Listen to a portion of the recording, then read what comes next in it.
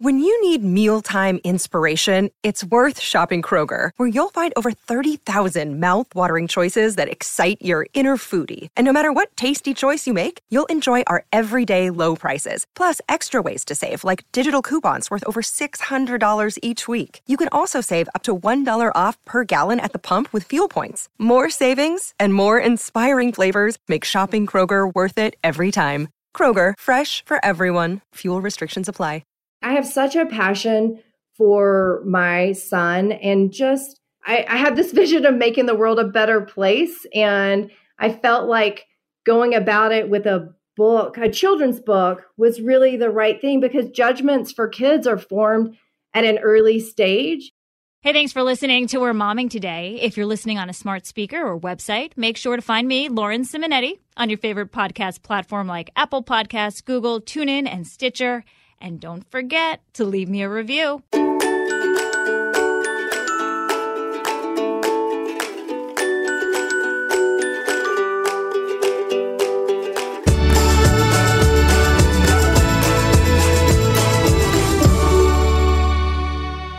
We're momming today with Rebecca Wilson Machevich, mother of 3 and author of the children's book Guyan the Lion, which celebrates the difference in children and was inspired by her own family's journey with their eldest son who has Down syndrome. Rebecca, thank you for joining us. Oh, thank you so much. And how old is your oldest? Guyan is 14. 14. Oh, I didn't so his name is actually Guyan. So Guyan inspired the character. Awesome. Yes. And how old are your other 2? So Hoke is my middle child, my son, and he is 13. And my daughter, Ray, who's our bush baby in the book, and she is 11. And Hoke is the hippo, by the way. Okay, wait, hold on. How old is Ray? Ray is 11. And how do you spell it? R-A-E. Okay, so it's so funny. My daughter is Ray, and our producer, Nicole, her niece is Ray. So it's such like not a common name. And look at this. We've got 3 Rays. I love it. I love that. My sister's Lauren, by the way. I was like, oh. Well, that's more common. Yeah. True. So I think I have 2 big questions for you. And my first just came to me when I asked you the name of your children. You have an infant at the time who has Down syndrome. And then 1 year later, you give birth to a second. That must have been very difficult for you. Yes, it was actually a thought out process for us. We, when Guy was born, I was very much like, oh my goodness, we have a kid with Down syndrome. I wish we had an older sibling to kind of watch out and take care of them. And we were talking to some friends in the community. They're like, you know what? Younger siblings actually are maybe not necessarily better, but they are just as good, because they are encouraging in terms of development for your child. And so we were like, you know what?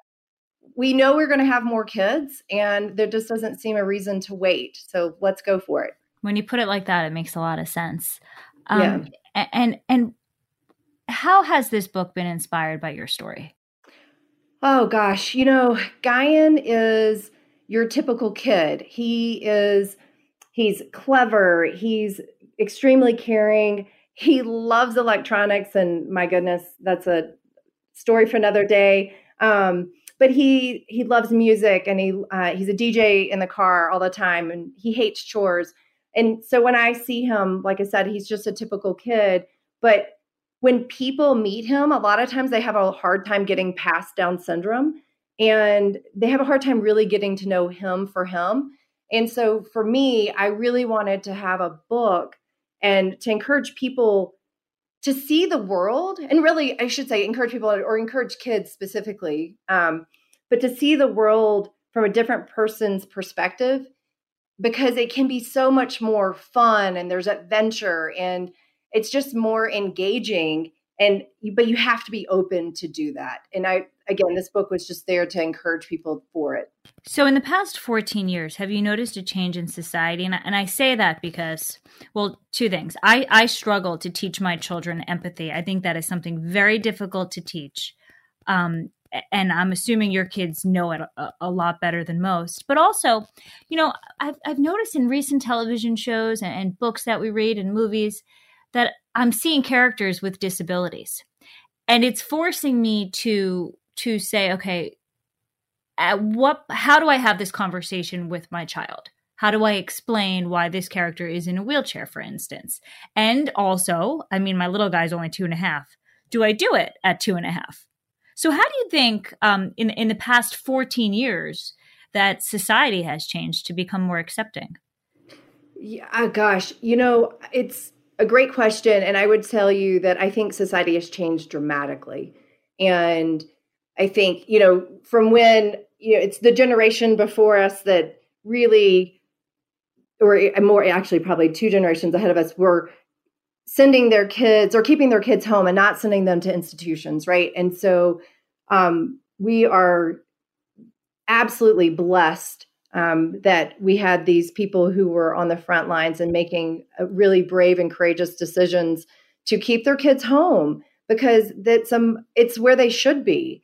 And so that has only improved with time. And so over the 14 years that Guyan has been in my life, you're right. Like, you're seeing, there's a lot more transparency. There's a lot more communication around disabilities in general. And honestly, I think social media has really helped us there, because people are more open and honest about what's going on in their lives. And it's been a phenomenal journey for us. And I would tell you that I think it will only get better for them. And this is also beyond just disabilities. I think the world is just we have our difficulties, but it is a more accepting place of people with differences. We just need to continue to encourage that moving forward. How would you recommend a parent speak to their child about another child who's special, who has a disability, who has a difference that is noticeable? I think with Guyan, people, like, as I said, people see Down syndrome and they have a hard time getting to know him. And so for me, what I would encourage is take the time to ask questions, to hear what this person might have interest in. Because what I have found is that we, as a society, we have a lot more things that are the same than they are different. But it's really those differences that are the magic. Those are the bright spots. So that's where the magic happens, because we have Guyan, for example, like, he's a very thoughtful and caring person, and he can be very present. And so because I've been willing to listen to him and slow down and pay attention, I have found that it's just brought me so much more value.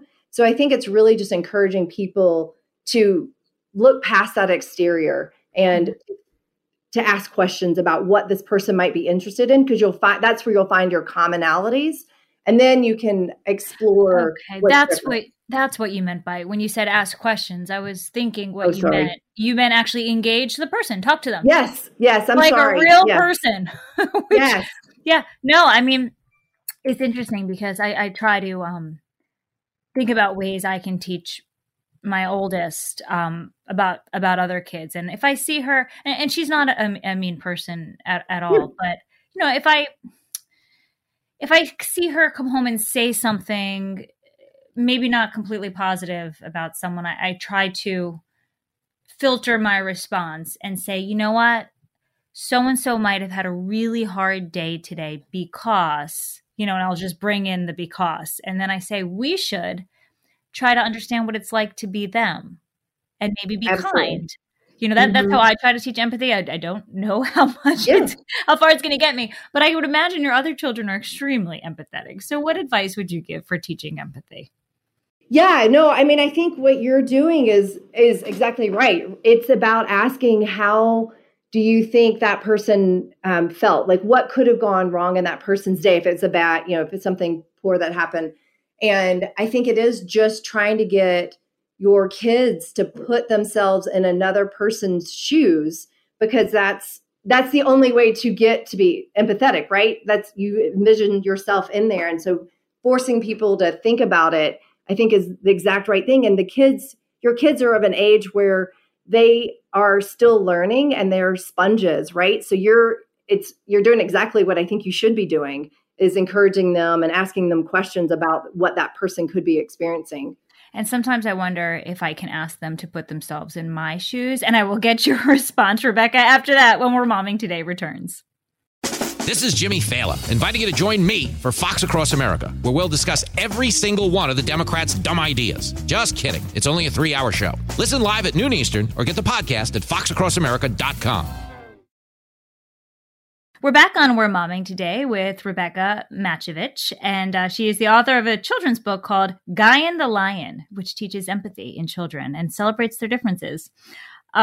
So, when I am having a bad day, I do, and I've tried to no avail, saying, mommy had a hard day at work today, and then mommy had to do this, and this bad thing happened. So can you cut mommy some slack or give me a break? Right. I find I get no sympathy for that. Yeah. Bad strategy. Right. I try it too. And I get some eye rolls, and but I will say, when I do have those bad days, I definitely still will explain what's going on. And if I've had bad behavior, I will also apologize for my bad behavior, because they need to understand that we're all human and we all make mistakes. And it's about making amends for those mistakes is a good start. Is Guyan in school right now with the pandemic? Yes. So Guyan's in 8th grade, and he goes to the same school as my 7th grader, Hoke. But they are all virtual right now. So everybody's at home. Even Guyan? Because I would imagine there would be more of an urgency for him to be in school. Yes. Well, the school's closed, so there's not an option, but he is on Zoom from 9 to 12:30 every day for all of his classes. And then we have a para support who's in the classes with him, and then on Zoom with him and helping him kind of guide through the work. And what does he say about the fact that his mom wrote a book about your life? Oh, yeah. He's a big fan of himself right now. So he's I was on a work call the other day, and he was like, "Mom, tell them about Guy and the Lion," because he happened to be walking through, and I was like, "Oh, honey, no, thank you." But he is very, very, very proud, and we have this Guy and the Lion song as well, and so he is often playing that or singing it, which is it's very heartwarming for me that you have to share the song now. Oh gosh, well, I can. You are making me have to pull it up really fast, but I can, because it's one of my absolute favorites. I'll play just a snippet of it. Is that okay? Absolutely. Okay, great. Can you hear it? Anything is possible with my colorful friend. Guy and the Lion, G-U-I-O-N. Imagination paints a picture just for you and me. Guy and the Lion has a different way to see. Aww. Yeah. So I actually had a cousin and his writing partner write it, and then my another cousin and a niece who's Wilson in the book, and they sang it for me. So yeah, I'm super excited about that too. Yeah. So how did this all come together? What was your job before you became an author? What made you or prompted you to write the book? How long did it take to put together? Oh, sure. So my job, I'm still working full time. We have a family business in Tennessee, and I help with branding and culture related items for our companies.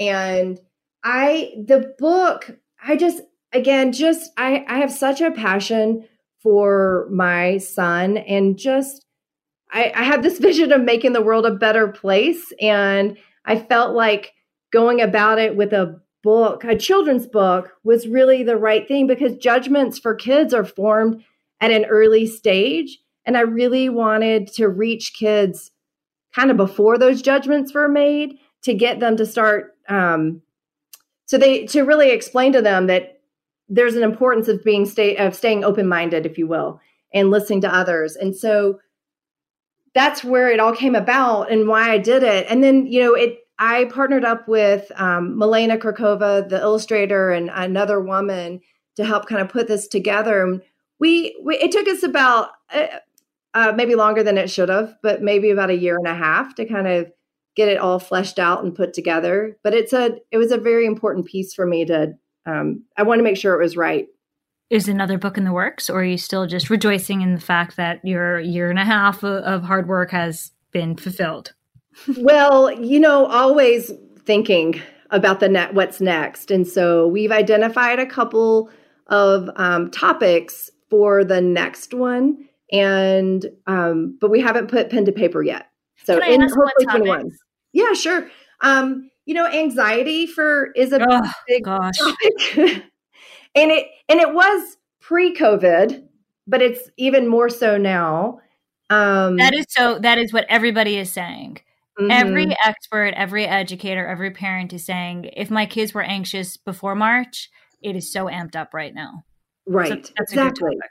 Exactly. So right. I mean, it's just trying to figure out the storyline to make it so it's not in your face, and it's just really engaging and explaining how anxiety is okay, but how to help move past it. Mm-hmm. So anxiety is one. And then I have natural, just being more of a leader and confidence, and trying to encourage people to have confidence in themselves. Because I think in this society that we have, sometimes we don't see that as often. And that kind of plays a little bit with anxiety as well. But those are the two that we're playing with. Rebecca, thank you so much for joining us on We're Momming today. Thank you so much for having me. Congratulations. And I cannot wait to read a new book when it comes out. Absolutely.